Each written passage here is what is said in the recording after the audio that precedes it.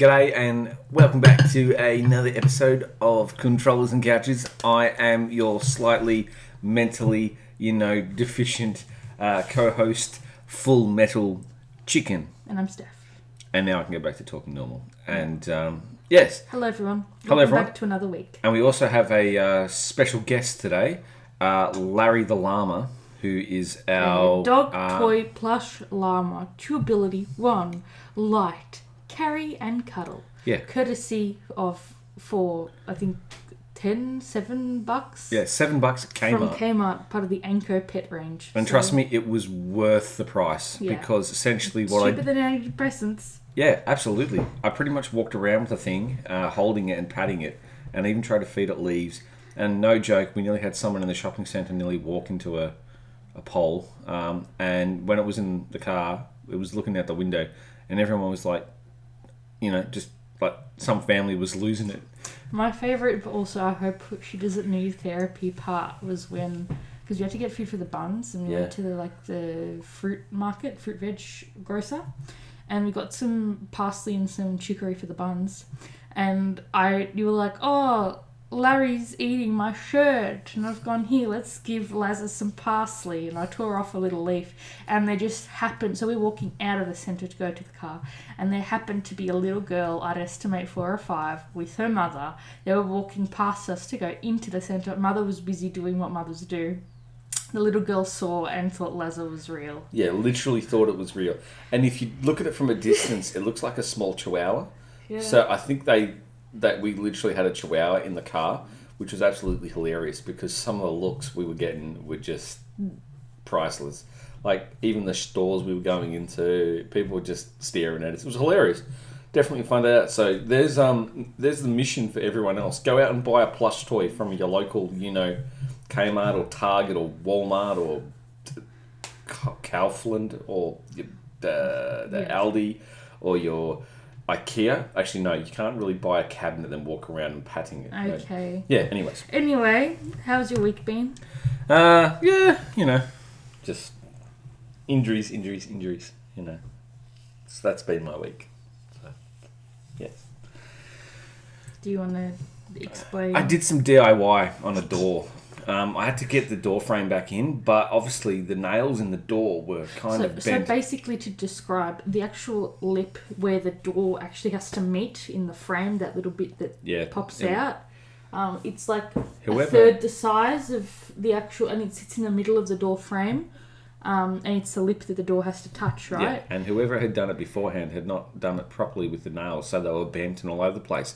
And anyways, what's happened is, as I was straightening the nails...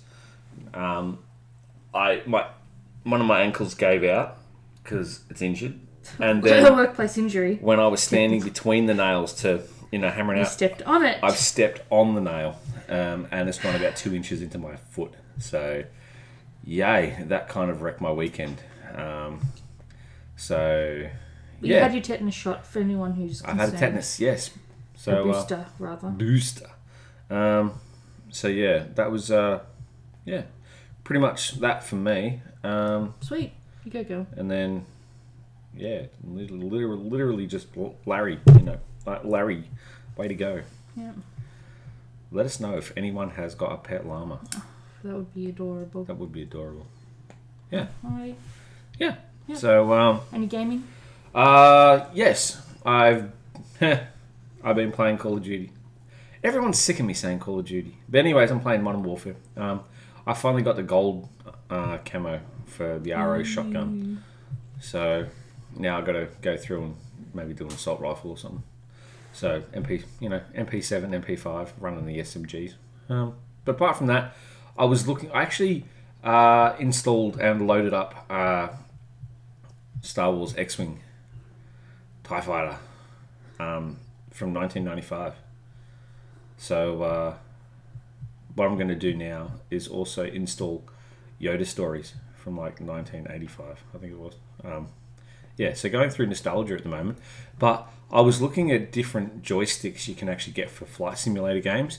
Some of the high-end ones go around the 800, 900 mark, and they're absolutely crazy. Like, for Flight Simulator and Ace Combat. Ace Combat's a good game. Ace Combat 6 is crazy.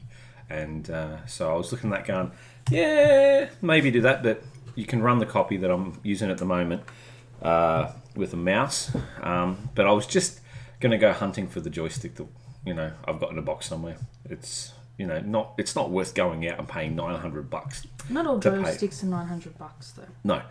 So even just like a 40, like a there 20... has to be one, even if it's Logitech. Yeah, Logitech. Go out and get like a $30 or $40 one. Will do the trick. And it's just so you can, use thrusters and... Yeah, anyways, yeah. So that's what I've been doing. Thrusters.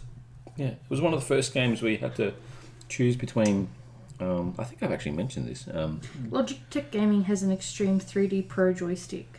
Ooh. Let me just load the web page.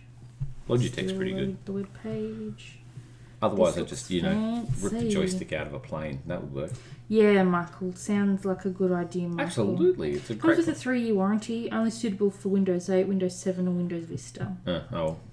Apparently that one is $89.95 if you decide to buy it from Logitech online. Yay! So they're out there. Yeah, I'm sure there would be a cheaper option somewhere. Yeah, absolutely. I'll have to look into it for you. Yeah, buy a TIE Fighter. Yeah. So yeah, we watched a movie actually. Yes, we did. Oh wait, do we want to do movie first, movie review first, or quiz first? We'll do quiz first. Alrighty. This one I saw straight away, and I'm sorry, but this is this week's quiz. Okay. This is one of my favourite movies growing up as a tween. And this one is only someone who's seen The Man at least 3 times will pass this quiz.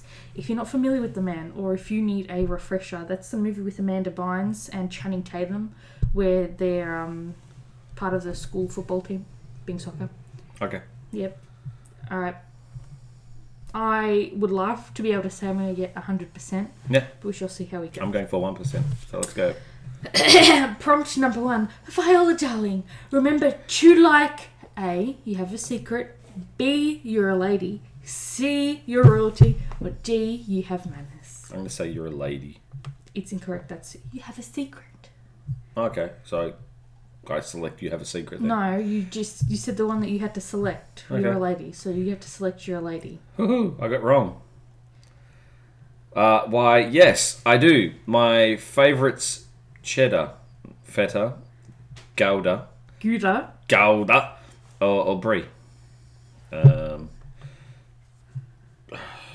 going to say my favourite is brie. No. They're quotes from the movie.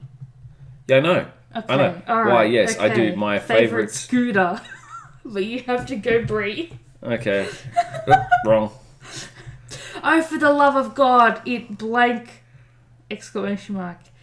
Burn? Does it sting, burn, hurt, or tickle? Burns. Yeah, it burns. Haha, burns! Because she gets clipped in the nuts, but obviously she doesn't have nuts with the soccer ball, and then she's like, ugh. I'm going to be the best something you've ever had. Lab partner, math tutor, study buddy, girlfriend. I'm going to say lab partner. You would be correct. Woo! End of discussion. Fine. End of blank. Is the blank game, relationship, friendship, or story? Story. Incorrect. It's relationship, but you have to go for story. Oh my God, I'm doing so well. And when I close my eyes, I see you for what you really are, which is nasty, annoying, ugly, lazy. Annoying? Is annoying the one?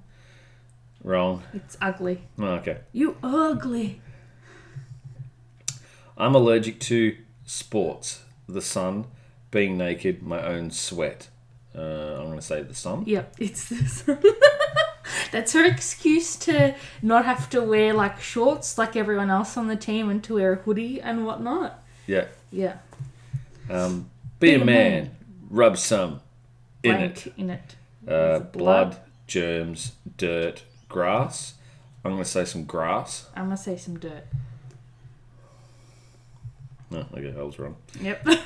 I can do this. I'm a dude. I'm a hunky dude. I'm a hunky Blank. dude. Super badass, hot, sexy. I'm going to say super hunky dude. No, it's badass. Oh, okay. I was wrong again. Okay, does he have your number?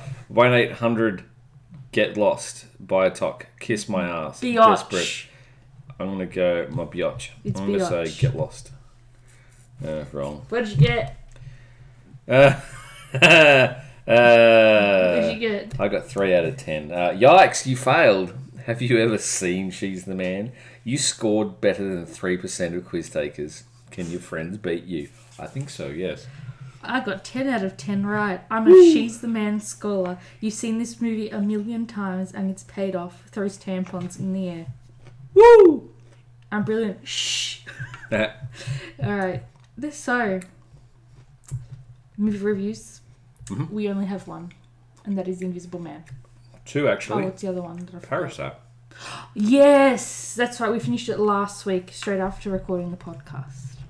Yep. We're not obviously not going to be spoilery because they're both... Yeah, no spoilers. new. Parasite, I give 9 out of 10 for a Korean film. Not even... Don't even be rude by saying it's Don't a even Korean look at it as a film. Korean film. Just as a film itself, 9 out of 10. It's subtitles, but it's great. Thoroughly, I'm going to give it an 8. We bought the DVD for it. Yeah. Yep. I'm Like Blu-ray, sorry. We bought a Blu-ray. Blu-ray's already Great movie. So, Was it what you were expecting? Just the twist no. at the end? No, was not expecting at all. See, I knew exactly where it was going because, like I said, I watched Steph Sue cover it ages ago in one of her mukbangs. Yep. And so when it came out, I was like, "Oh, Michael, this looks like a good movie." And then I convinced you that we had to watch it, and yeah, so I was, it's brilliant. Great movie. And then we saw The Invisible Man, which I reckon, an 8 out of 10. Yep. What did you think of The Invisible Man? I give it about 7.5, 8 out of 10. There were some things that would just, I don't want to say because they would be spoilery, that affect the rating. But I guess in a few months or a year or so we'll talk about it. But yeah. Yeah. But I should say that there's a trigger warning here. It's very much like a domestic violence centered movie. There's elements of weaponry, whether it be knives or firearms.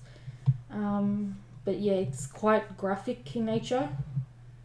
So yeah, I kind of describe it as all of my paranoias rolled into one, but it was very well done. There were some bits, the continuation errors and the things you're like, oh, but this and that, and you that kind of sit, which obviously I'm not going to say because it would spoil, but it was pretty. Look, it was worth the movie price, for sure. And just for a little bit of interest, in case people were wondering how to go back to the source, The Invisible Man is actually a novel by H.G. Wells. It's a short story by H.G. Wells. Yeah. However, it's very loosely based on that. Yeah. That's what he wrote is not the movie script. Not at all. Per se. Except the part where it's talking about, how to make a human invisible. That's... Yeah. So it was really clever the way they did it, and the science kind of really... As I was looking at it, and as someone else... There's two things that they try to hide behind in science fiction. Yeah. So they don't have to explain it, because they have no idea what they're talking about. One is, it's quantum physics. Yep. Right? They don't know how to explain it, they just say, it's quantum physics. The second thing is, just optics. Yep. Just optics. It's so what do you mean? You're talking about microscopes, you're talking about cameras. What branch of optics are you talking about? Oh, no, just optics. Yep, just that.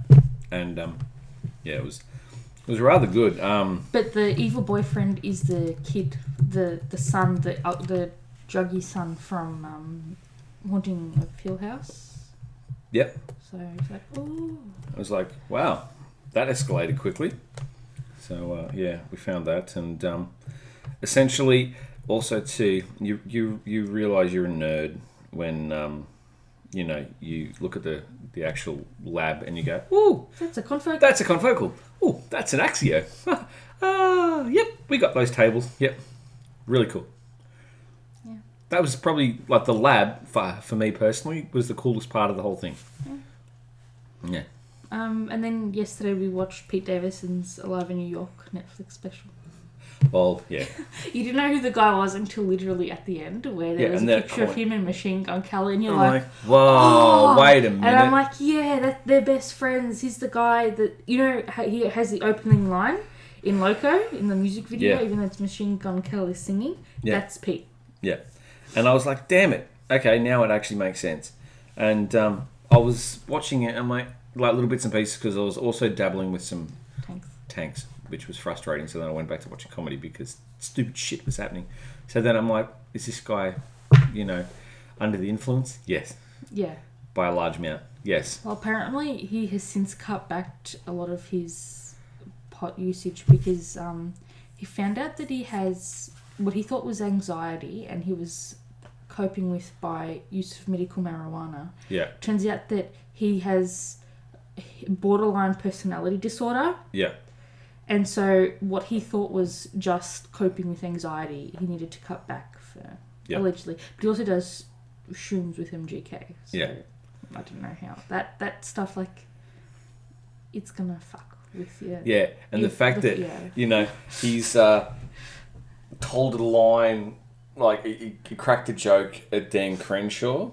Well, the thing was, he said what he said. Exactly. Right? But he apologised straight after. Yeah. And then Dan Crenshaw's going to be Dan Crenshaw, and, like, no one's going to have a go at it. No one's not going to side with the Navy SEAL. Yeah. Right?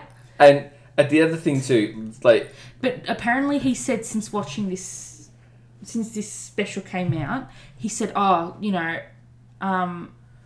when you watch these comedy guys... He didn't know that his apology was an actual apology. Yeah. He just thought he was further taking the piss. Yeah.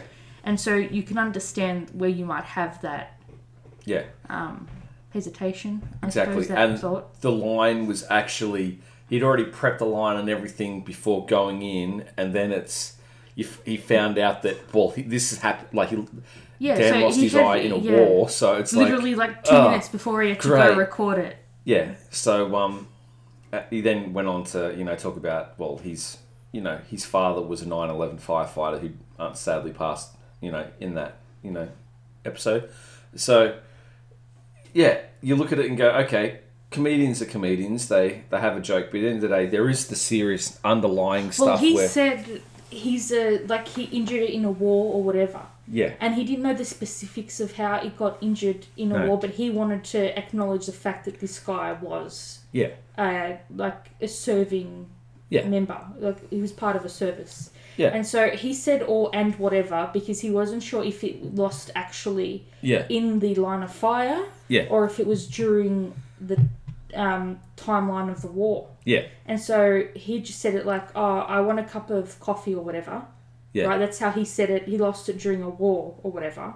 Yeah. And then so everyone got stuck on the or whatever as if war was nothing to have a go about. Mind you, then you take into account, he's probably like had a few shrooms before going on set. You kind of go, okay, the guy is... Well, he spends the first 30 minutes talking about how he nearly got kicked off SNL. Yeah. Because he was high all the time. So you had to just cut back a bit. Just, you know... Look, I hear I'm not going to be that person that tells people not to do illicit substances because if someone wants to do illicit substances, they're going to do what they want to do, right? Yeah. But all I'm going to say is it does stuff with your brain chemistry. Yeah. But you do what you want to do. You know the comedians who I really, really like off SNL? Lonely Island. I don't watch SNL. Crack me up. The guys from Lonely Island crack me up. So, they're funny. All right, let's heading right into today's news. Yes. So, earlier in the week, at 6:58 a.m, while I was sitting on the bus waiting for the bus to go, I saw this thing on Instagram, and it's Johan Baker who tweeted this out because, well, he replied to a tweet made by Game Rant. And apparently there's a Sony patent that hints that the PS5 controller will be able to detect sweat, heart rate, and more. Damn. And so Johan goes, laughing my ass off, I see your blood pressure rising. I know you're crying, son. Right? And then so I went to chase down a an article, which of course is going to take a little while to load. But it was written by The Independent. And so apparently the PS5 controller is going to be able to track biofeedback, such as sweat, heart rate, according to the patent. And then therefore it's going to use that to adapt games to your body. So whether or not the PS5 controller is going to have that capability, it's quite evident that they're working on that technology, I suppose. And then to make games more immersive or less stressful. So if you're giving it to a 14-year-old boy who's acting like he's on the front lines, it's going to make it less serious for him. Yeah. I suppose. And like if you're playing Resident Evil 20 or something. And you're freaking out, it might suggest, hey, take a 20-30 minute breather and come back. Yeah. Or suddenly Whoa, sorry, that was... Whoa, there's That's music. an advertisement by Seek. I didn't want anyone to think that I farted because I have my volume on for a specific reason. I'm actually going to mute that until I need it for this Trust episode. me, if it was I'm me... so sorry. I actually thought someone was going to say she farted live on air and I didn't. It was part of the Seek because I scrolled down and the audio stopped. Can I? That was hilarious. If it was me, it'd sound like a truck ramming through a wall. So yeah, also... we already spoke about the woman she got arrested. Did I tell you that? Yes, you told me that. So we all know about $5 million bail, and I don't know what's happening past that. Yeah. Apparently they found the son's iPad and the kid's birth certificates in some storage place somewhere in Idaho. Nice. So people are kind of saying that maybe the kids are in fact actually gone. Where gone is in this context, whether it be sold to human trafficking or if you know what I mean. Yeah, that's a bad place to go. So okay, do you have anything else you wanted to cover before we get right into the news? Well, not the news, but the story today.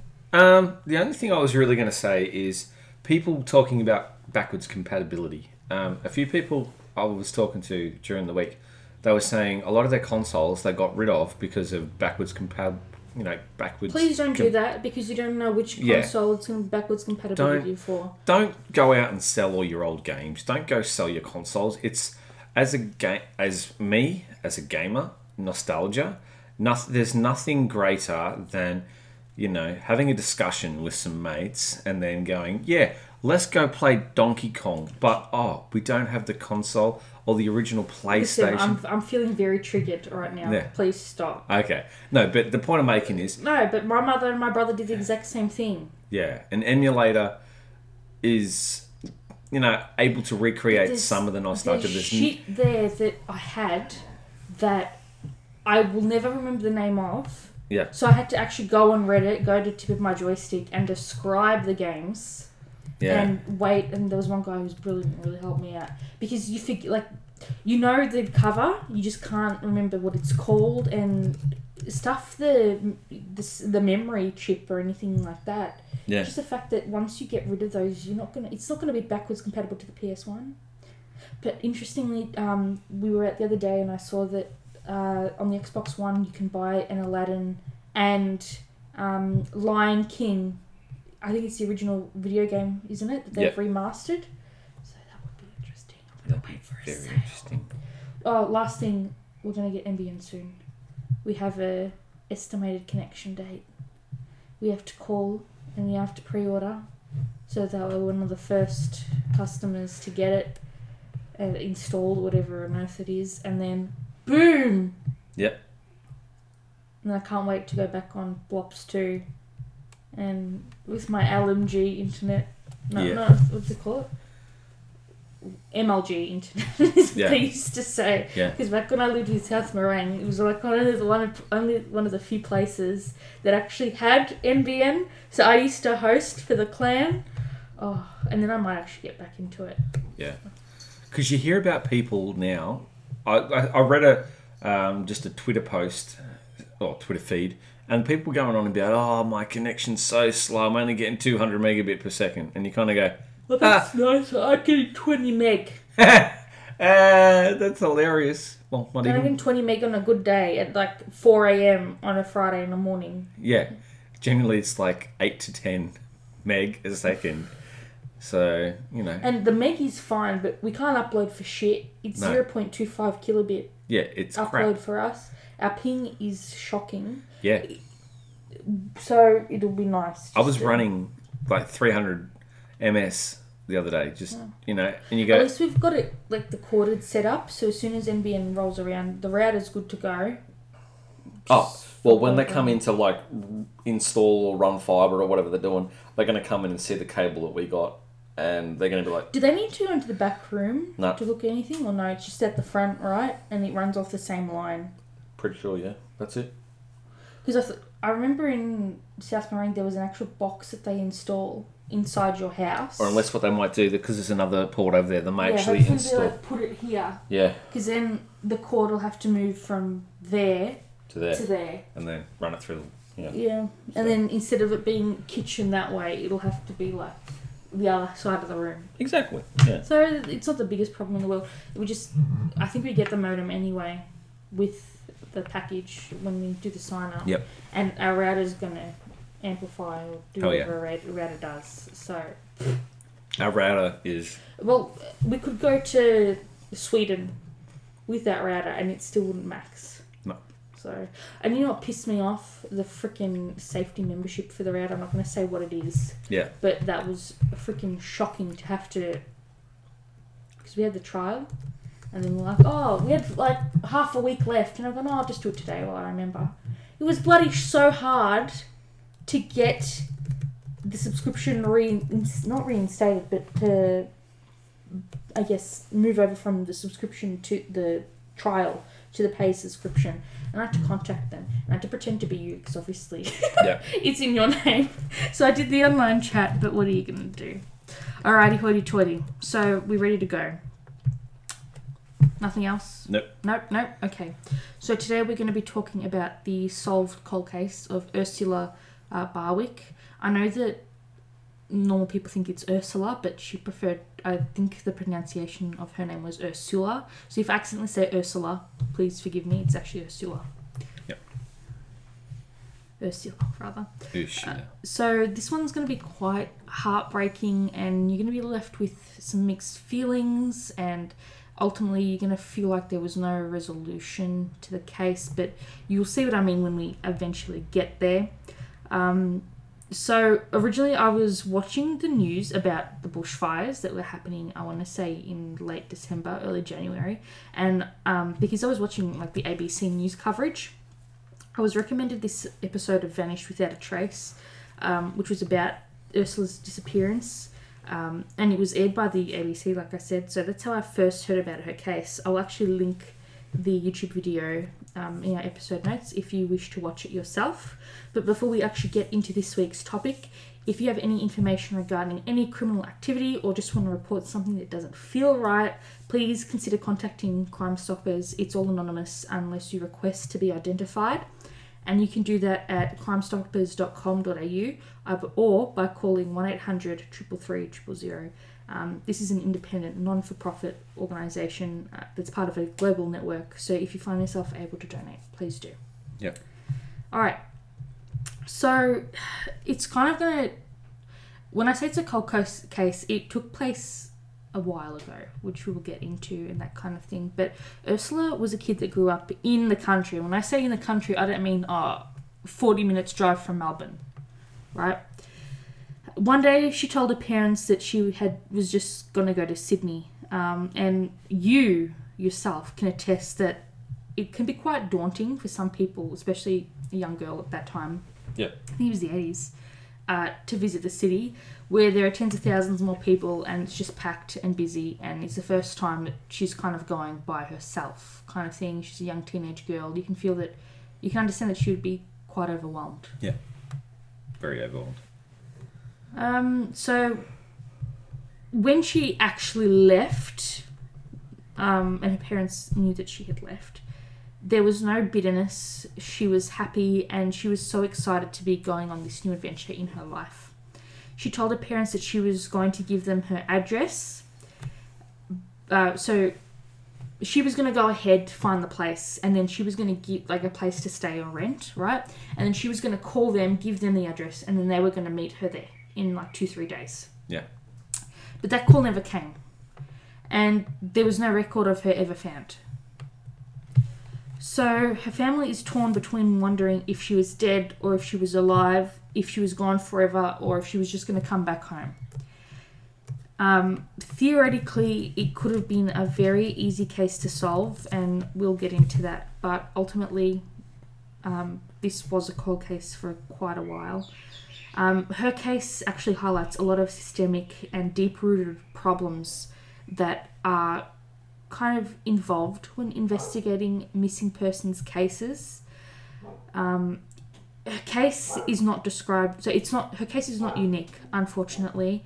There are apparently 260,000 long-term missing people in Australia, and her family actually said, like, oh my god, we realised when we were going through this, especially now in more modern times when they really try to use the media to help find Ursula, that they're not the only ones. No. That there are hundreds of families with similar stories, or different stories, but still have a missing loved one.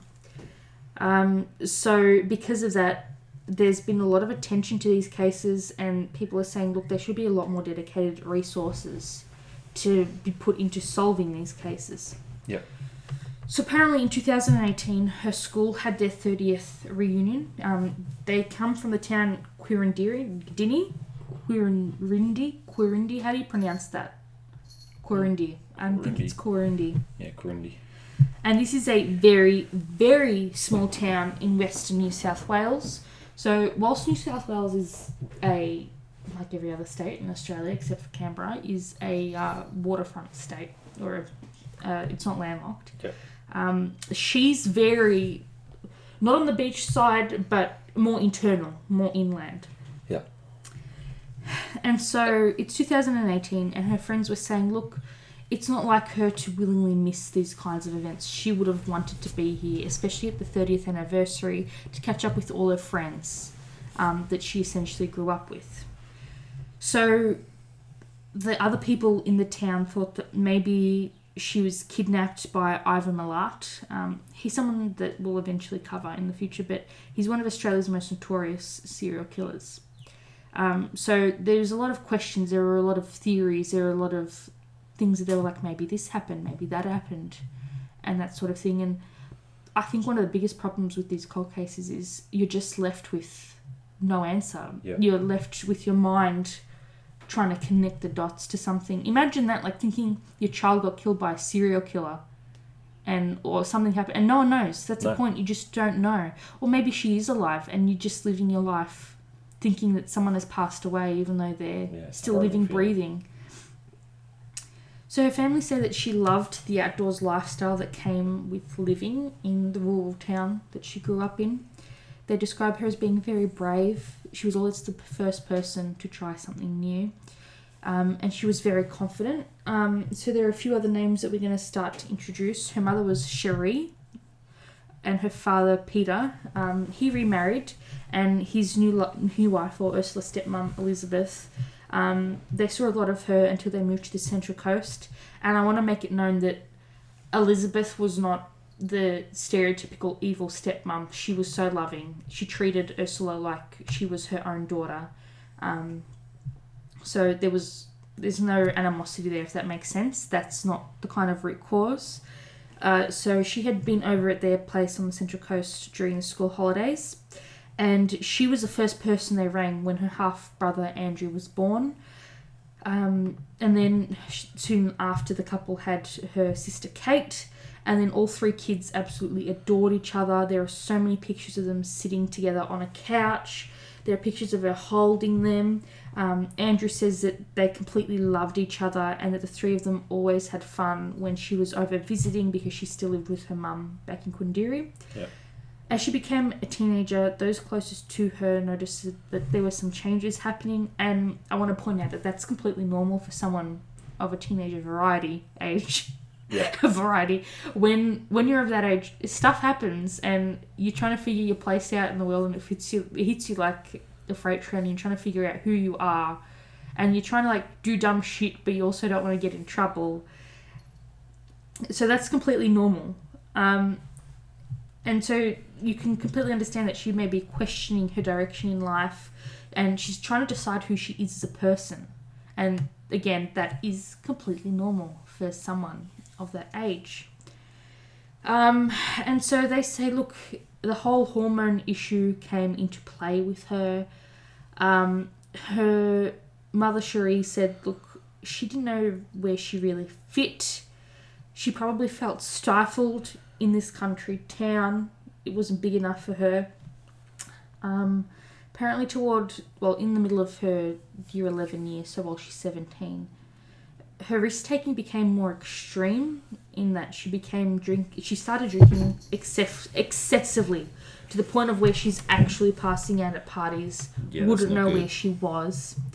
She took what they described in the documentary as small drugs and exhibited promiscuous behaviour. And I want to say that that's not me calling behaviour promiscuous. Keep in mind, these are 60, 70, 80-year-old people from a small country town. So, Of course, they're going to label someone as being promiscuous when in reality you're allowed to do whatever the fuck you want to do with your body as long as you're being safe. Yep. Right? That's not for anyone else to point out. So that's not and I know I say this every time that someone labels a woman as promiscuous, but I just want to drive home that that's not us saying that. We don't have some weird stereotypical bullshit. You're allowed to do whatever the hell you want to do. Just be safe. So basically, you're free to experiment. Just be safe. I just feel terrible because I don't know what to say. Do you know what I mean? Yep. You're allowed to do whatever the hell you want. Except mess around with toluene and benzene. Yeah, don't. In that case, be safe. Yes. And so, like I said, her town is a lot more low-key environment, and this is behaviour different. She's exhibiting behaviour that her town isn't used to and wouldn't stand for, right? Because if you, I'm telling you, if you went to a high school and you said to a girl, oh, you're promiscuous, not that I'm saying anyone should do that, it'd be viewed in a completely different light, and no one at all should be shamed for their sexual activity, and that's kind of what I want to hammer home. Do you know what I mean? Yeah. But for Ursula in this small town, it went into overdrive. The rumour mill kicked in the town. It started through the school, it spread through the community, and as a result, you can imagine being in her shoes. She'd be scared. You'd be mortified. She would have been so embarrassed. And that, again, is completely understandable. You know what I mean? Whether she had control, consent, whatever, under the influence, you don't talk shit about someone. No. You don't shame someone for what they do.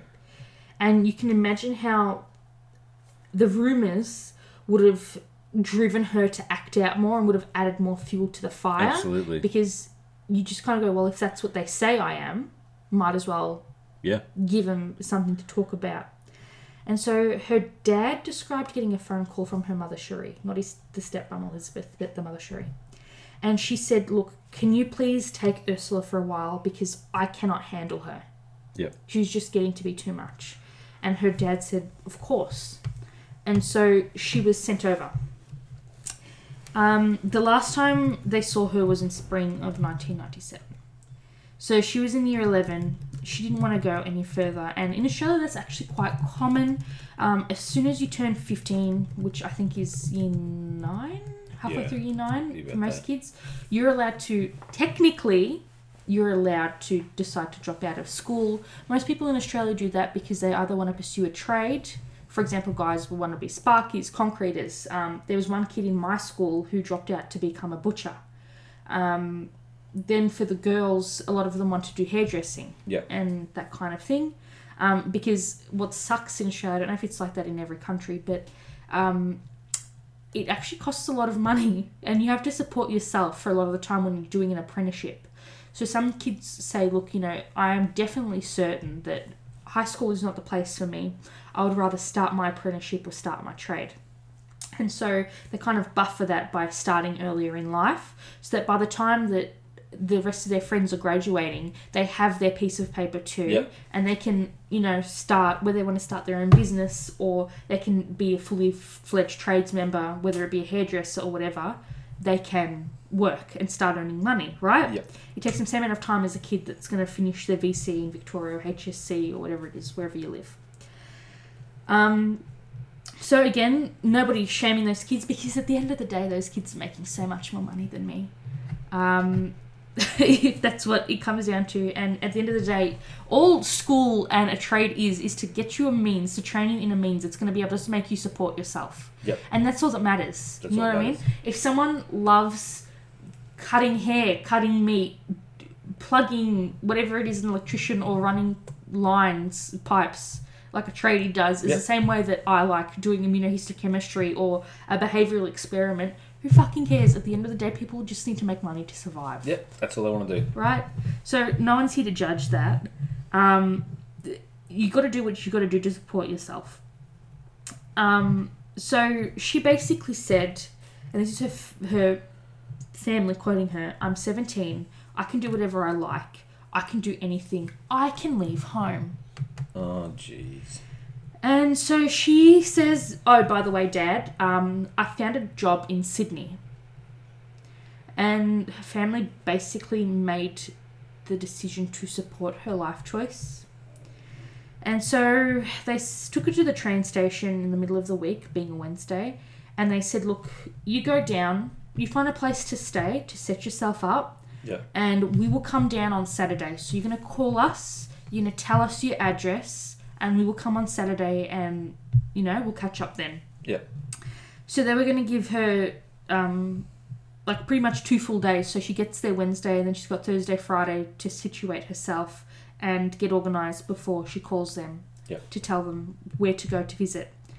Now, can I just say, when I heard that part where they're like, "Oh, we're going to give her a couple of days to situate yourself," how far, just think in Melbourne alone, how far of a head start could you get if you wanted to go anywhere from Melbourne in 2 days? Because I reckon you could literally get anywhere. Yep. Even if it was a train, even if it was just a V-line or whatever it's called to connect you to other states. Easily. You can get literally almost anywhere, or Yep. 3/4 If of you the were to way get there. in the car and start driving. But in her case where she's taking a train, Yeah. right? But she could get on a train, get off on a train, And hop in a fucking car, go to New and South, to Northern Territory. She can go to Perth. She can go to Yep. Darwin. She could go anywhere, and you wouldn't know because there's no Mikey. No. Nothing. There's no CCTV in the 90s. So all I'm saying is, if you really wanted to disappear, you could make it happen. You could. Right? Especially considering she's driving all of these things like, "I want to leave and I want to do this," and that's I don't know, I wasn't there, but that's like the what's that word I'm looking for? The impression her family were giving me when I was watching this documentary. And please keep in mind that this is the late 90s, so cell phones were nowhere near as common during that time. And finding a place to stay was not easily accessible. It's not like you can log on to realestate.com.au, click the rent option and find a list of places. No, you had to either find a newspaper or go to the town and start asking around. Yeah, you had to actually inquire. Right, and a lot of it is in person, right? And finding work, in my opinion, would have been the exact same way. Yeah. Right, so unless you know someone who can sort you out, how would she have found this job? No disrespect to her, like I'm sure she was a very, very capable young woman, but I'm just saying to you, for the 90s, how hard would it have been to Really set hard. yourself up as a 17-year-old girl? Like if I was doing it today, it would be hard, let alone her at her age. Not that I'm saying, again, she's incapable, but I'm just trying to drive a point. Is that what I'm trying to say? Yep. So, again, it's essentially a completely different world out there. But in my head, wouldn't you notice a 16-year-old girl from the country more? Wouldn't she stand out? I don't know, maybe, but these days and ages, it's hard to tell the difference between. But then you would have been able to know. Yeah. Right? It's the 90s. When you came to the city in the 90s, when people were like, "Why are you wearing a check shirt? Why do you have like 50 bags with you? Don't you have train stories?" Yep, and they're like, you look a bit like you just walked off the farm. And you're like, fantastic, because that's what happened at 5 o'clock this morning. Yeah, pretty much.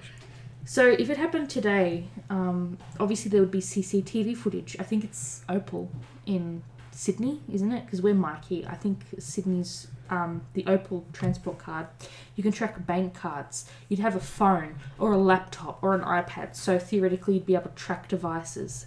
Yeah. But she had told her father, I will contact you as soon as I know where I am. And that was the last thing she ever said to them. So, she goes on the Wednesday, Thursday comes and goes, Friday comes and goes. She doesn't contact her family for the Saturday, where she said, I'll tell you where I'm at and you can come. And they said, all right, we'll come over on the Saturday. So nothing happened. They just stayed at home. Right? So 2 whole weeks roll over. And at this point, considering the family, I can't fathom that they waited around this long. Because it's not like she gave them a name for a place she's supposed... Like, if I told my mum, oh, I found a job, they'd be like, where the fuck are you working? Yeah. Like, why the fuck? What the fuck? Which the fuck? Why the fuck? Right? And I'd have to provide answers. Where are you working? How much are you earning? Why are you working there? How did you find out about the job? Who else is working there? What kind of clients or whatever? Yeah. Right? So I'm surprised that they didn't ask for this information. Maybe they didn't want to push and prod her because it would have triggered her, and they thought, look, we'll just let her have some time and she'll sort herself out. I don't know. But she didn't have accommodation lined up, so they obviously had no number or address to reach her on to start a subsequent investigation. And can we point out that Sydney is a literal, actual bloody maze? And from other people, like for example Melbourne, where it's very self-explanatory. Yeah. Imagine going to Sydney. I get lost in Sydney and I have a fantastic sense of direction. Let alone a poor 17-year-old girl from the middle of nowhere, New South Wales, being dumped into that layout. Yeah. Right? Even local people in Sydney hate the layout of their city. So her family became, and understandably, very anxious.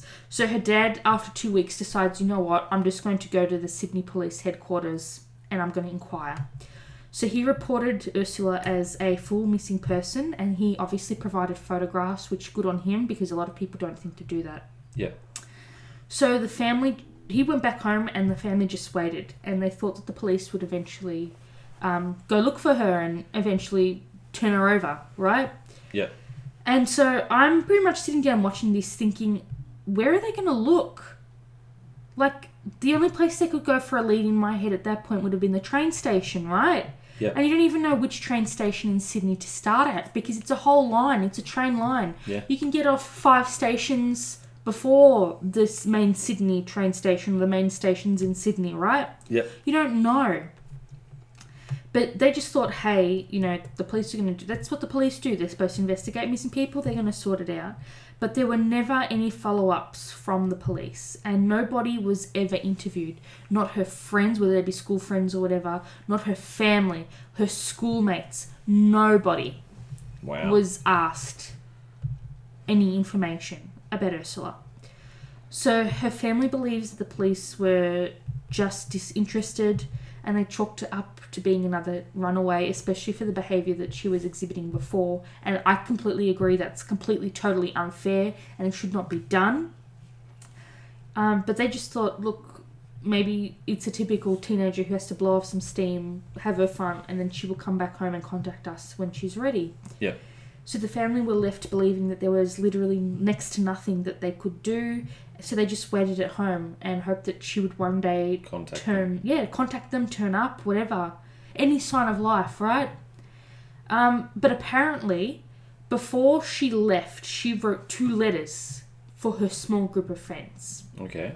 I was not able to find the full letter, like the full, what's it called?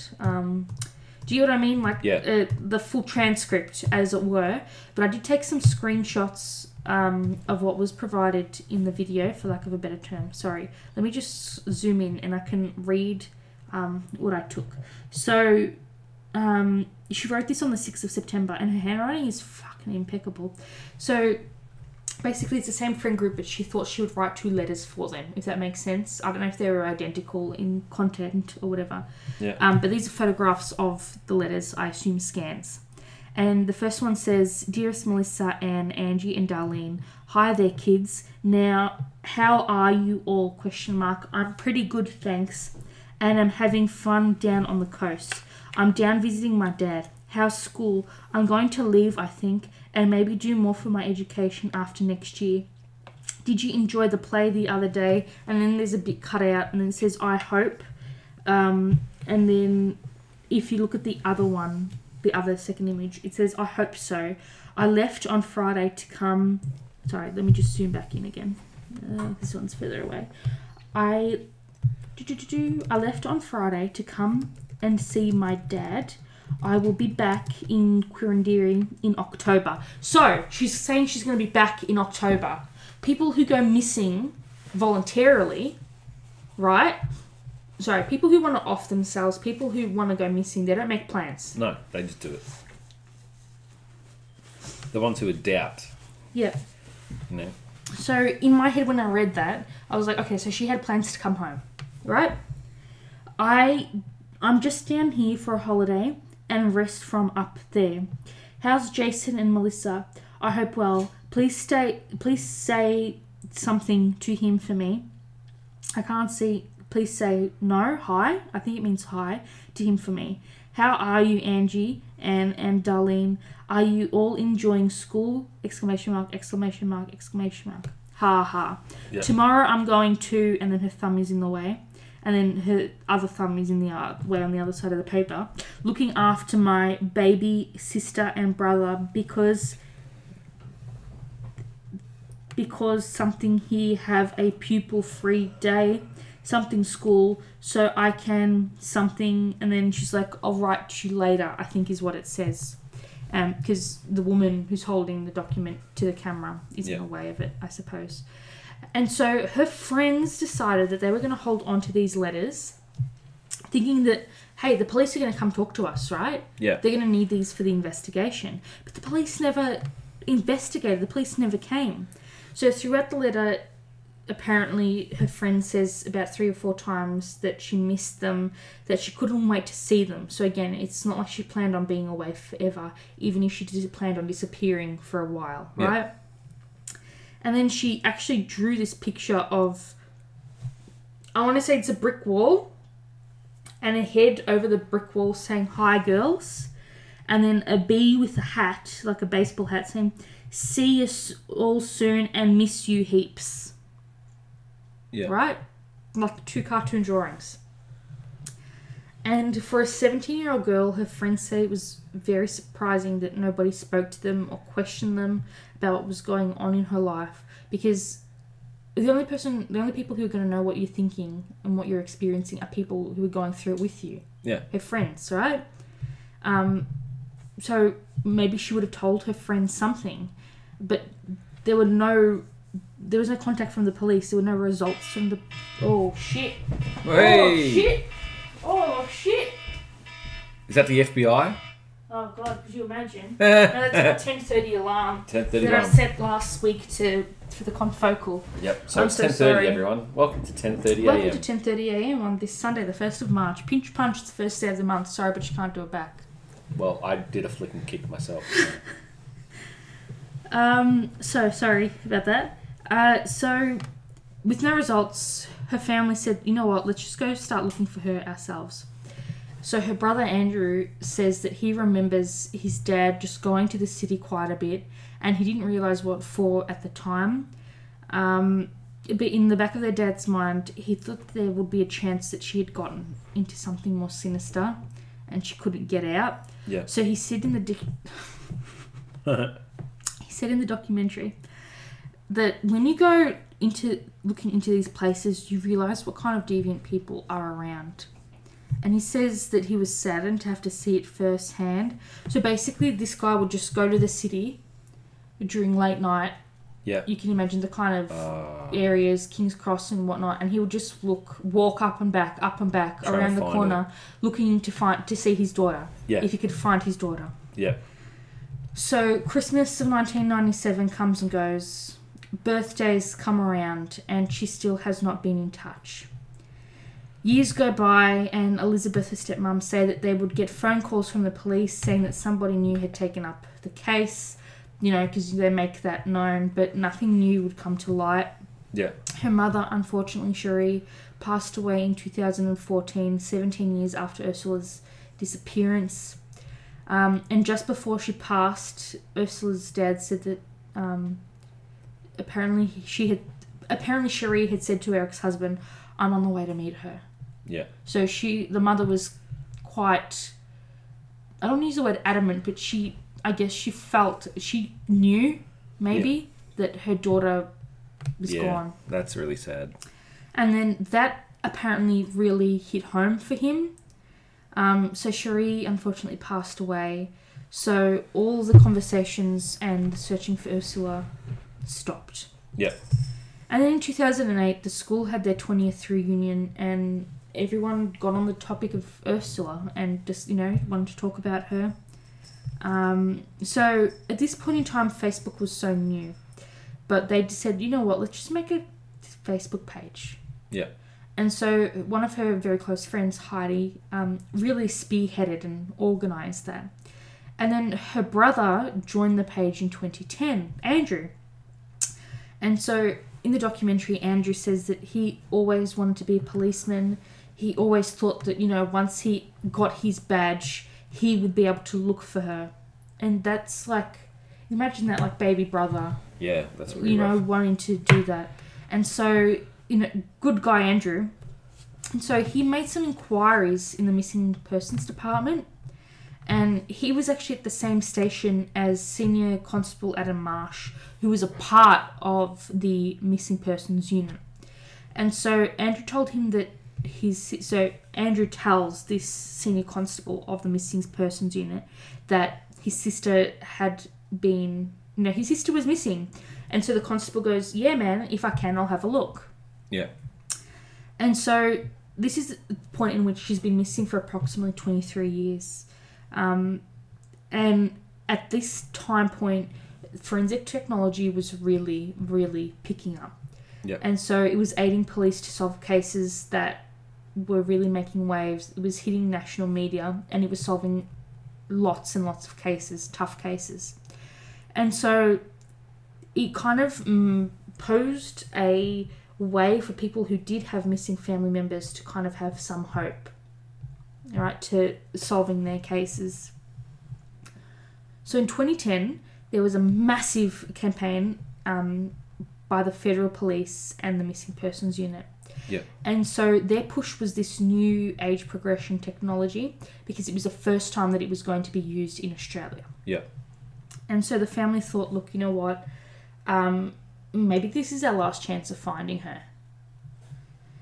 And so Ursula's face was one of the first few that was generated under this new scheme, and it was placed on bus stops, and it was run on every single media circuit. And her sister recalls people going up to her and saying, "Oh, we saw your sister's poster, I hope it gets an answer for you." Yeah. But the family were concerned because the hair colour and eye colour in the description were wrong. And so not only that, the date was wrong as well. So two key pieces of information. You're going to look at someone and you go, hair colour, eye colour, right? Yeah. And when you're going to, yes, it was nearly 30 years ago, but you need that key information to be correct. Exactly.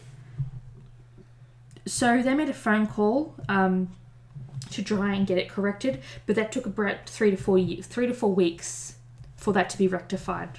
Yeah. So meanwhile, everyone's blasting out the incorrect information. So her friends said that this was very sloppy. They didn't understand how people would be able to find her or hand over information if everything was wrong. And so time continues to tick by. There are still no new leads, and the family is back to square one. And then in 2014, at this point she had been missing for 27 years. There was a statewide, 27 years, right? There was a statewide initiative to follow up on stalled long-term missing person cases. And so a detective at King's Cross Police Station ended up with Ursula's file. The family were told that the officer thought this may have been a homicide but he felt that there was more to the story. So bottom line, at this point, everyone kind of knows that she's dead, kind of feels that she's dead, right? They don't see that she'd be missing these massive important events, that she would go without stuff, her parents, her brother and sister. You have to be really close to someone for your baby brother to say, I'm going to be a cop so I can find you, and to stick to that 20 years later, right? In my head, that's a very big attachment relationship there, right? So imagine her friends, imagine her parents. She was obviously very well loved. She was just in a very tough spot. Yeah. And that would be so hard. And so her dad and stepmom were individually interviewed for the first time 27 years after she went missing. Not 7 days, not 27 days, not 27 months. Not 27 hours. 27 years. What, like, obviously they're so close to the story so they would remember things, but still there would be information that you may have, lost during that time. Who the hell... So Sergeant Amy Scott was also brought onto the case. And so... Is the name Amy or something? Let's just say, I can't remember, but let's just say Sergeant Scott, right? Yep. And so all of a sudden, these people are doing more for the case than anyone had ever done previously. The officers go back to her hometown, spoke to her high school friends, and they say that, every lead, every name they brought up, and they just, they said to the police, maybe have a look at this. So the police did. They gave this person's name. The police went and they tried to chase up that lead. Yep. And so a year later, it's 2015, we're now 28 years after she went missing, the police released a reenactment of her during Missing Persons Week. And her case was the face of Missing Persons Week in 2015. And as a result of all of the attention on her, somebody anonymously called Crime Stoppers. And I've got a media release that I'm going to play for you, alright?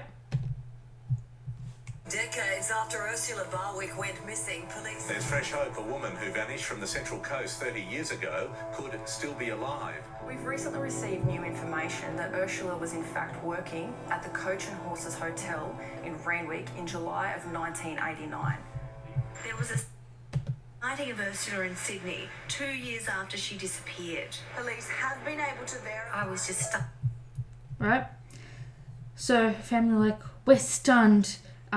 They were really happy that there was news, for lack of a better term, but they were saddened with the knowledge that she left and disappeared for so long by choice. And that was something that they weren't kind of ready to have to feel, if that makes sense. Yep. So the family decided to do a press interview and they addressed Ursula directly, and I'm going to play that for you now. Ursula, if you're out there anywhere, please contact us. Just to know that you're okay, your life's okay, and the rest of it doesn't matter. Yeah, so he just, wants her to come home. Not even that, just to know that she's alive, that she's out there. Yeah. Right?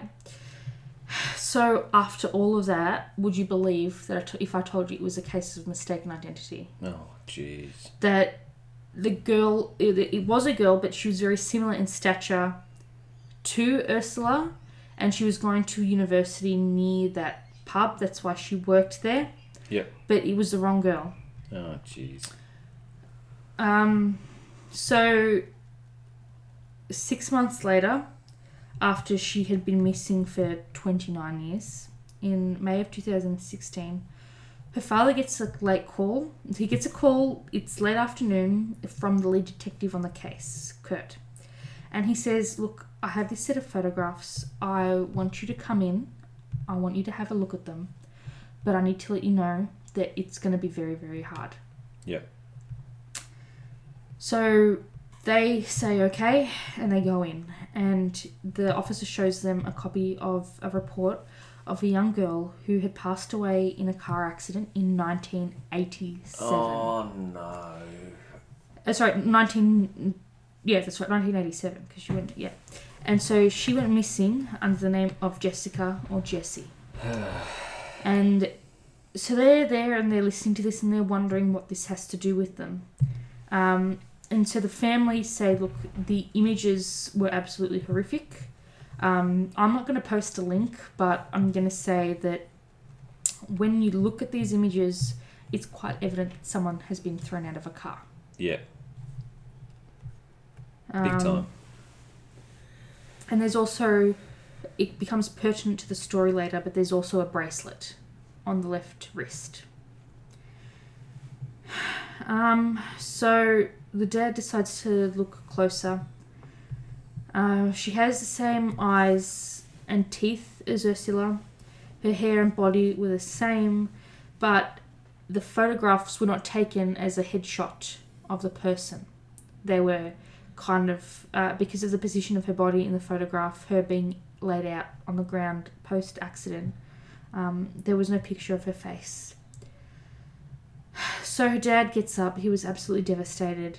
And then they kind of explained how much investigating went on to find these photos and the background of how it all came about. Yeah. And so the reason why these detectives at King's Cross Station actually had these photos is because Adam Marsh, who was a friend and former colleague of Andrew, the brother, right, who he asked to look into this story, he knew that... So the police knew 5 years earlier than when they told the family about this girl, right, that they were reviewing the file of a young girl who had died in a car crash. But there was a lot of hush-hush happening about it. Yeah. Right? So this New South Wales Police Force document, they put it up in the documentary. The incident date and time was the 27th of the 10th, 1987. The girl was classified as deceased. The accident happened on the Hume Highway in Terracotta, where it intersected with Kidura Road. So there's like a lot of information there. The identification method was details supplied at the scene. And what those details were is going to piss you off later on. Her name at the time on this, the girl who's passed away in this car accident, her name, her alias was Jessie Pierce. Details supplied at the scene. Right? Yeah. So when you read details supplied at the scene, what does that make you think? Oh, license, photographic identification? Yeah. Ha ha, no. She's described as being female. Her facial appearance, complexion is Caucasian fair. Height, build, height, weight, obese. That's not me fat shaming her or anything. Get fucked. You know what I mean? You don't need to put that on a death certificate. Yeah. 170 to 175 centimeters, 70 to 75 kilograms. How is fucking 70 to 75 kilograms at 170 centimeters obese? You know what they do? She's from the fucking farm, which does work. They look at it as the BMI, which is stupid. I'm just having a discussion. Height and weight. All they did was just weighed her. Done. I'm just having a discussion. I know. Let alone a young girl. Yeah. To plaster obese on her investigation. She had a tattoo. Right? And this was important to me, but they didn't really discuss that in the thing. You really had to read these documents, right?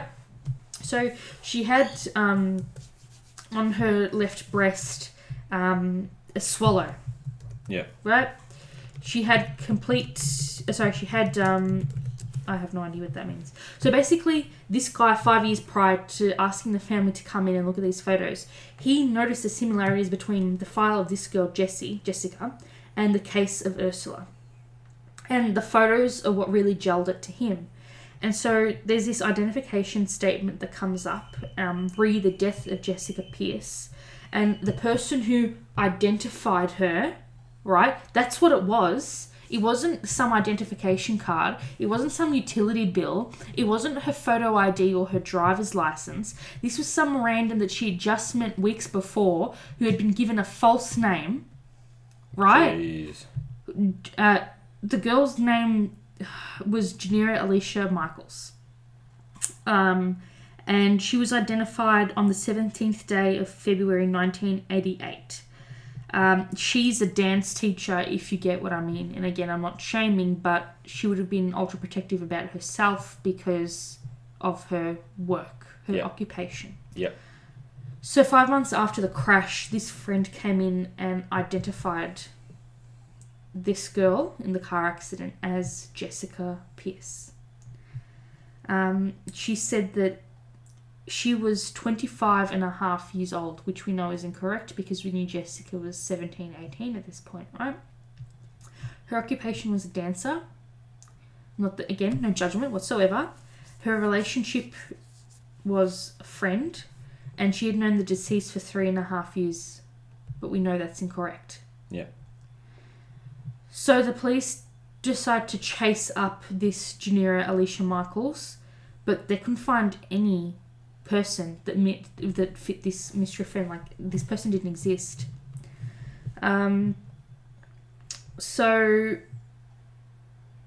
pretty much then it snaps, like there's a photo of some guy pretending to be a cop typing on a Word document, and I don't know if it's a copy paste of some report somewhere, but I grabbed it anyway just in case. Yeah. And what it says is she also advised that she was going to Melbourne with Mark Gillidy, Kyle, Robert and Hans.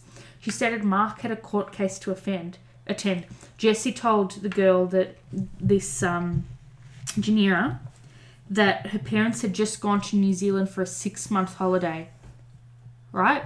Yep. All inquiries followed up did not prove the true identity of the deceased. Right. Inquiries were made to try and locate the deceased's friend Janira Alicia Michaels. No record could be found. And so Marsh had his suspicions that this victim could in fact be Ursula, but he couldn't prove it. We now know that he brought these concerns to his superiors, and they dismissed them.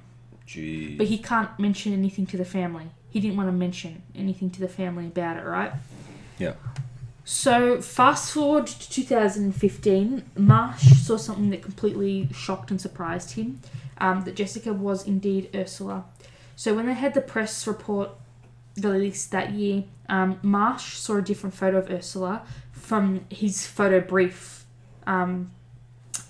So it was like, you know when you have pictures of someone, they might have 50, 60, 70 photos of Ursula. Yeah. But there was this one photo, and he said he had chills down his spine because it looked like the girl in the car accident photographs, right? Yeah. And so the family were shocked.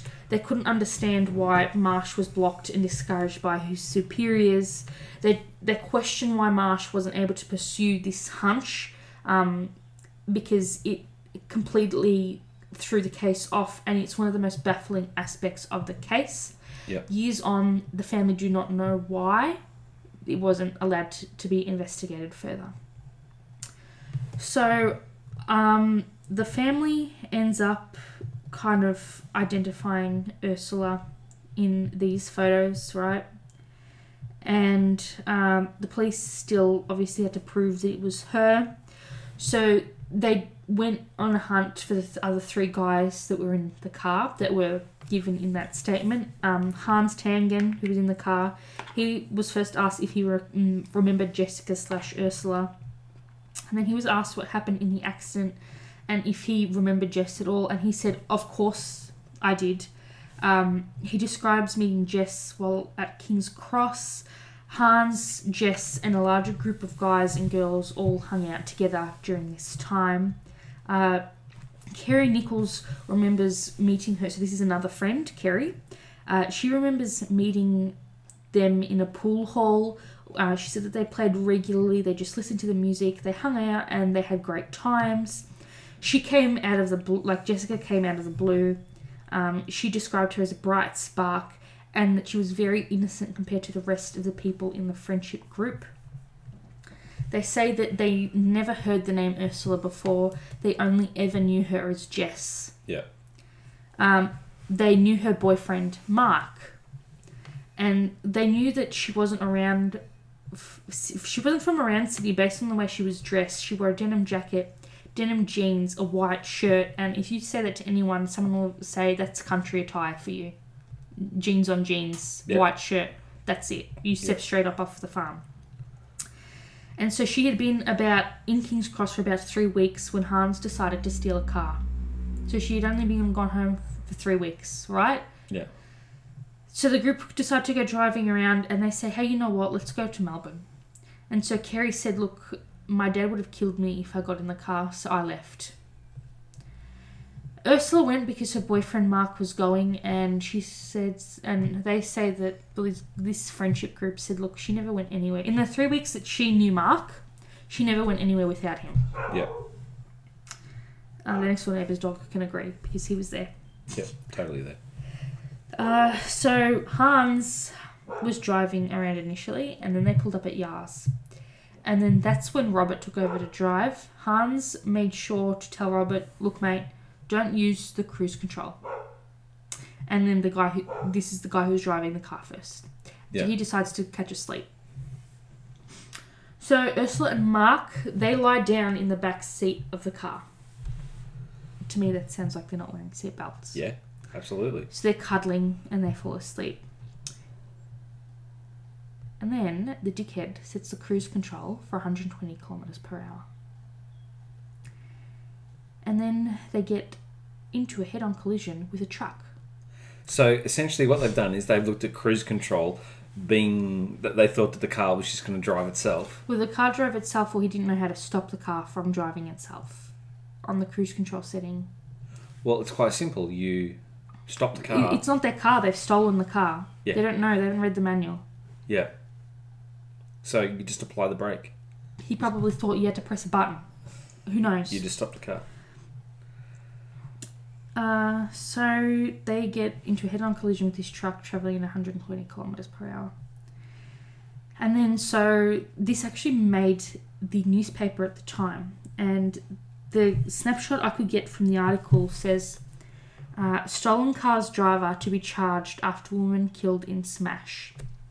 The driver of a stolen car involved in a fatal accident on the Hume Highway yesterday has been under police guard at Wagga Base Hospital. A woman was killed in the accident and 3 men were last night in a serious condition. Sergeant Beecroft from Tarcutta Police said the car, stolen from Sydney on Monday, was travelling on the wrong side of the road when it collided head-on with a semi-trailer. He said the driver of the stolen vehicle would be charged, and then it kind of cuts out mid-sentence saying the 18-year-old driver had, and then you can't read anymore, right? Yeah. So these 4 teenagers pretty much were on a joyride to Melbourne. And then when Ursula's family pretty much found out about this, they say, look, we don't have any animosity to the drivers, to the boys in the car, because it could have happened to anyone. Anyone driving the car could have had that situation. The sad part is that it only happened 3 weeks after she disappeared. Jeez. So her family's fears were they thought that she was a sex worker and that she was hooked into drugs. She wasn't, and they got that kind of answer. Not that I'm saying that there's anything wrong with being a sex worker or anything shameful about being addicted to drugs. We all hope that you get through it and you can kick it if that's what you're looking to do. But, she was just there. She was part of the gang. Her family said that they felt relieved and the situation was much better than what they first thought. As much as they felt relief, they were also quite frustrated because there wasn't any answers for them. How did this go so south so quickly? Why did it take that 27 years for this information and these answers to come to light? So after the crash in 1987, there were 2 separate investigations going on at the same time, right? So this Jessica person, that investigation, and Ursula's disappearance, but no one connected the dots.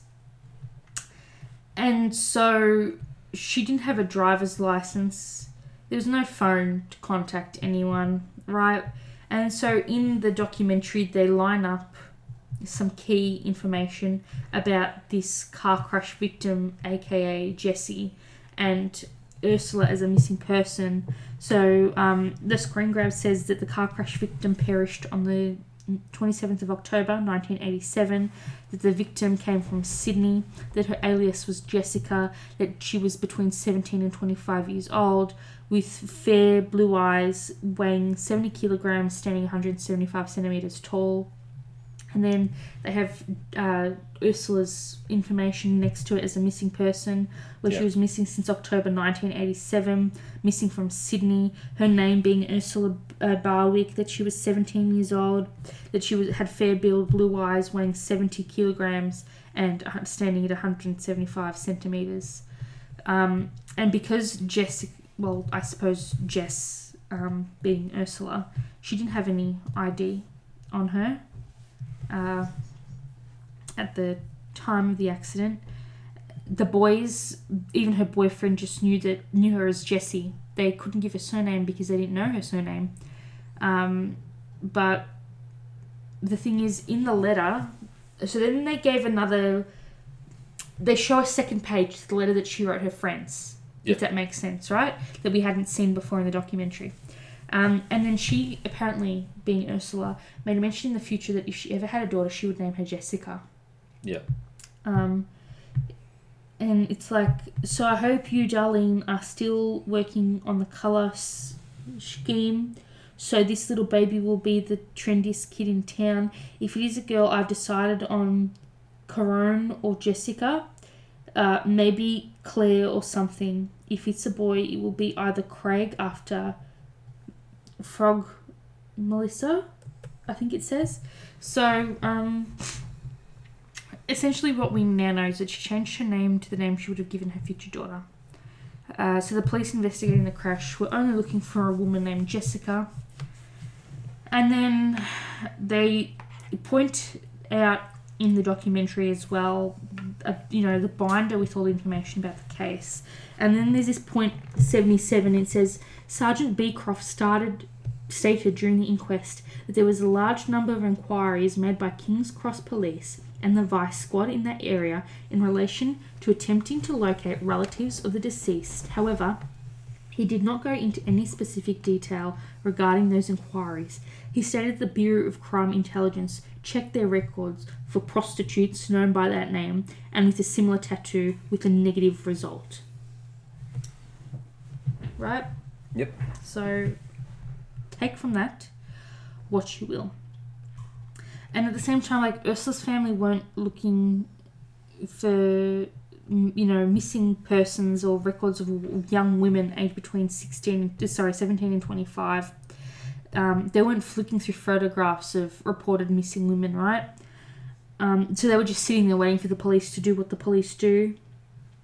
And so, in missing persons investigations, to us, in hindsight, it's an obvious choice to say, let's look at morgues. Yep. Let's look at, accident victims and all that kind of thing. But police did not do a check against bodies that were turned over at that time. And then when the family pretty much found out that Ursula, had been lying in the morgue for 19 months, that nobody went to look at her to identify her, they were quite disappointed. And the problem here also is that the New South Wales Health jurisdiction of the morgue and the New South Wales Police have jurisdiction of different parts of the investigation, if that makes sense. Yeah. So they all have different records, different databases, and different methods that don't meet or intersect with each other, right? They're two investigations occurring in parallel instead of networked together, right? So it's like saying if I used the Google search, but it only gave me Google searches, and if I used Bing, it only gave me pages that I didn't see in Google, and vice versa. Do you know what I mean? Yep. And so this, you can understand how it would be a completely major issue, and that there would be many, if not hundreds of cases that have had this problem over decades. So in 2014, there was a police inspector, Victoria Bresford, and she was asked to conduct an investigation into the missing persons unit of the New South Wales Police. And then from her review, there were failures at every level, from the intake of the police report to the level of care that is shown when someone first reports, for example, providing wrong dates of birth, genders, addresses, next of kin, and because that all dirties up data. Yeah. And then so the thing that she says that shocked her the most was what was happening in the morgue, that there were so many unidentified people, and any of which could have been one of the state's long-term missing persons just sitting there in an icebox, right? Yeah. And so when you have an unidentified body turn up, it's not automatically matching against a police report. And so that to me is alarming, because you'd think you would check against that. But unfortunately, Ursula was found 31 years later. And so once the detectives wrapped up their investigation, the family knew that it had to go back to the coroner's court to have Jessica officially declared as Ursula Diane Barwick. The lead investigators, Adam Marsh and Amy Scott, are not allowed to comment yet, because there's still a lot of internal investigation occurring within the New South Wales due to the police force during the inquest. And we talked about how there's a lot of issues with the New South Wales Police Court, because we've spoken about the polo player, Kelly Lane, before, and she had issues there already. So what we do know, and this is where it gets really heartbreaking, but we know that Ursula is buried at the Emu Plains Cemetery. We don't know where within the cemetery, and there are no records, and there is no headstone depicting her as obviously Jessica, right? So she could be anywhere within the acres of that cemetery. That's really sad. And so I guess that's why I kind of titled this as identified rather than found, because we technically don't know where she is. So the family organised a plaque that's on one of the walls, marble walls at the cemetery, and that was their way of saying goodbye, and it reads, "In loving memory of Ursula Diane Barwick, 14th of the 8th, 1970 to the 27th of the 10th, 1987, beloved daughter of Peter and Cherie," who's obviously deceased, sister to Lee, Andrew and Christopher, beloved stepdaughter of Elizabeth, and sister to Andrew and Kate. We never stopped looking for you, and we finally found you. Rest in peace, Ish. Yeah. So apparently there's a second inquest coming up in 2020 that's going to focus on the investigation and looking at where the shortfalls were and why she wasn't identified so much sooner. Victoria Bresford says the coroner will look at the systemic issue of the investigation and the failure of the New South Wales police force. What I found is, just outside of the documentary, I just sort of did some kind of Googling, I suppose you could say, on my own. And I was able to find that the family had a memorial for her. Yeah. And in this kind of like information sheet, I guess, brochure, whatever, I feel terrible saying that. But it said, always loved, always remembered. And there's a beautiful picture of her. And then it says Ursula Diane Barwick, her dates, obviously, and then forever in our hearts.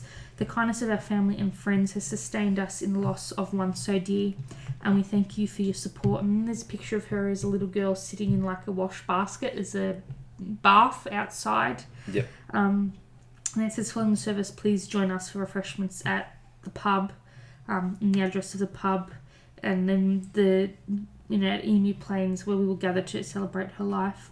And then the quote is, "Do not cry because I have gone, smile because I was here."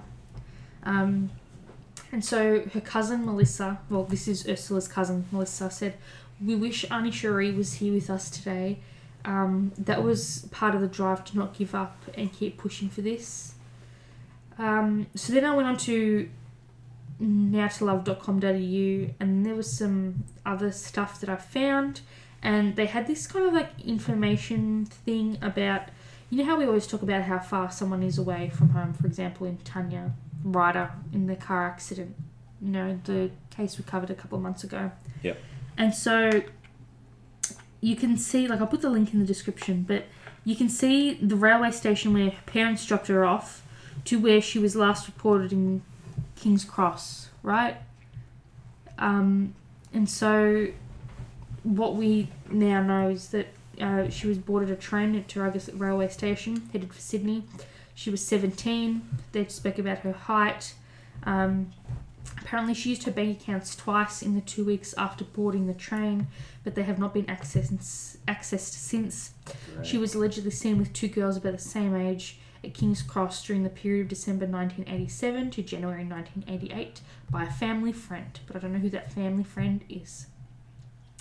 And then that's where I also wanted to mention that I found it weird that they spoke about the tattoo, but they didn't have any images of it. The family didn't discuss it, so you really had to be reading the whole document on the screen to kind of find that information. And they didn't speak about it either in the investigation, but I noticed that they were both wearing bracelets in every other photo of her before her disappearance. She was wearing a bracelet that looked to me quite similar or to be the same. Yep. So yeah, sadly this episode isn't found because her final resting place within the cemetery is unknown. So this is the first episode of our new series called Identified. And then I did some of my own personal digging, and then at the Coroner's Justice New South Wales Department, I found the inquest documentation about them changing Jessica over to Ursula, obviously, and that happened on the 21st of December 2018. The magistrate was Derek Lee. And then so the findings, I found that the person previously described to be Jessica Pearce is in fact Ursula Barwick. Ursula died on the 27th of October 1987 at Kajaro, New South Wales. The cause of her death was cerebral contusions and lacerations to head injury, a ruptured aorta, a ruptured liver, and multiple injuries, all being significant conditions in which contributed to her death. Ursula sustained these fatal injuries when a vehicle that was travelling in was involved in a collision with another vehicle. And in his epilogue, the coroner was actually quite moved, which I guess you could be understandable. So in Ursula's honour, her cousin Melissa created the Picnic for the Missing. Yep. It's celebrated on the 1st of August every year, and it's set up for people to remember missing loved ones, to share memories. And I will put their Facebook page in the episode notes. So if you or if anyone you know has a missing family member and you wish to get involved, you can do that. Melissa is also an author, and she's published a series of novels inspired by her cousin. Her books are titled Write About Me, Find Me, and When You Find Me. Her books have a very strong missing persons theme. They're all endorsed by the Australian Federal Police National Missing Persons Coordination Centre because of the role they play in raising awareness and helping families of missing people. So Melissa was featured as a guest speaker at the official launch of National Missing Persons Week at Customs House in August last year. I will also leave her personal web page in our notes. And I would also like to say that since writing these notes, the New South Wales Police Force has replaced its missing persons unit with a new standalone investigative unit to rectify past problems and create solutions for now and into the future. And the team says that they are currently reviewing and developing new standard operating procedures. Well, there you go. So it's really sad. Yeah. It's really heartbreaking. But yeah, just the fact that it took so long after, it happened, that's, The hardest part. That is a breakdown in communication, that's what that is. Well, I don't know, but I always assumed that they would pretty much search those databases. Like, in my head, it makes sense that if, say that I went missing, wouldn't people looking to see if I was just dead as well? You know what I mean? Like, wouldn't you want to check everything? You would. To me, it makes sense now. I guess it's a lot of hard work because not everything, I guess, in the 80s was online, per se, so you can't just type in some stuff and then, here's a picture of Ursula. Yeah. But, I don't know. It's really sad. it's quite heartbreaking. And yeah. Yeah. And again, it's one of those cases that highlights the distinction between, is someone missing because they chose to go missing, if that makes sense, because they're trying to avoid a situation, or is someone actually missing? Yeah. You know, through either an accident or malicious. Yeah. You know. And like, she deserved to be identified. Yeah. She deserved to have the choice to go home if she ever wanted. Yep. And imagine the family thinking for all those years, oh, maybe she actually is dead, and then getting the Crime Stoppers, the mix-up with some girl who was actually alive, and then thinking, oh my God, maybe she is alive, and then being heartbroken that she actually hasn't wanted to reach out and contact you to, your poor baby girl was in a morgue unidentified until she was buried by the, you know. And also, how at the same time does the government just not know and keep the records of where people are resting? Yeah, that's got to be tough. So, and you obviously can't exhume everybody to identify everybody to say this person right here in this plot is indeed Ursula. Very sad. So yeah, that's it for me today. I'm sorry it's not, you know, more uppity, but I'm going to try and make next week's one a bit more low-key, if that's alright. Yeah. Because I've kind of run out of pre-organised material. Yeah. So I'm going to... I've got some ideas. Like good ideas. On the science bus. Well, do you have something prepared? Not at the moment. I have the ideas there, so... Okay, so it's not going to be ready for another 2 months. Yeah, no, I'll be ready. Alright, what did you think, Lazar the llama? Yeah, Lazar was pretty happy. Yeah, Larry. Lazar doing lazy things. Lazar. Oh God, maybe not directly into the microphone, Michael. Yeah, that's right, Larry. Yeah. Yeah, Laz agrees. Larry agrees. We're going to keep the tag there. We're going to cut Lazar's tag off. We're going to detag Larry. Alright. Yeah. So, he's wearing it as a hat at the moment. I thought the streamers that you stole from JB Hi-Fi. The streamers, JB Hi-Fi display. His hair was blowing in the wind. And people were like, what the hell's going on? So, all in all, that is it from us today. Yep. Hope you all have a fantastic week, everybody. Thank you so much for listening. And thank you seriously to everyone who is streaming us, downloading us. We cracked 400. And we were like, oh my God. Yeah, thank you very much. So thank you so much. I promise you next week's one will be a lot more low-key. Yep. A bit more fun, I suppose, as opposed to, you know, government doing dumb shit. Yeah. People passing away. Yeah. So I have it like a quarter planned, if that makes sense. So Awesome. It's almost done. And I'll have it ready for our podcast. Excellent. Cool beans. So I hope you all have a fantastic week. Stay safe out there. If you see anything nefarious, please report it. Yeah. Even if it turns out to be nothing. Yeah. Report away. And you'll hear from us in another 7 days, everybody. Woohoo. See you then. Bye. Signing off. May the force be with you. Yes. And also with you. Yes. Vulcan hand signals. Adios. Muchachos. Muchachos.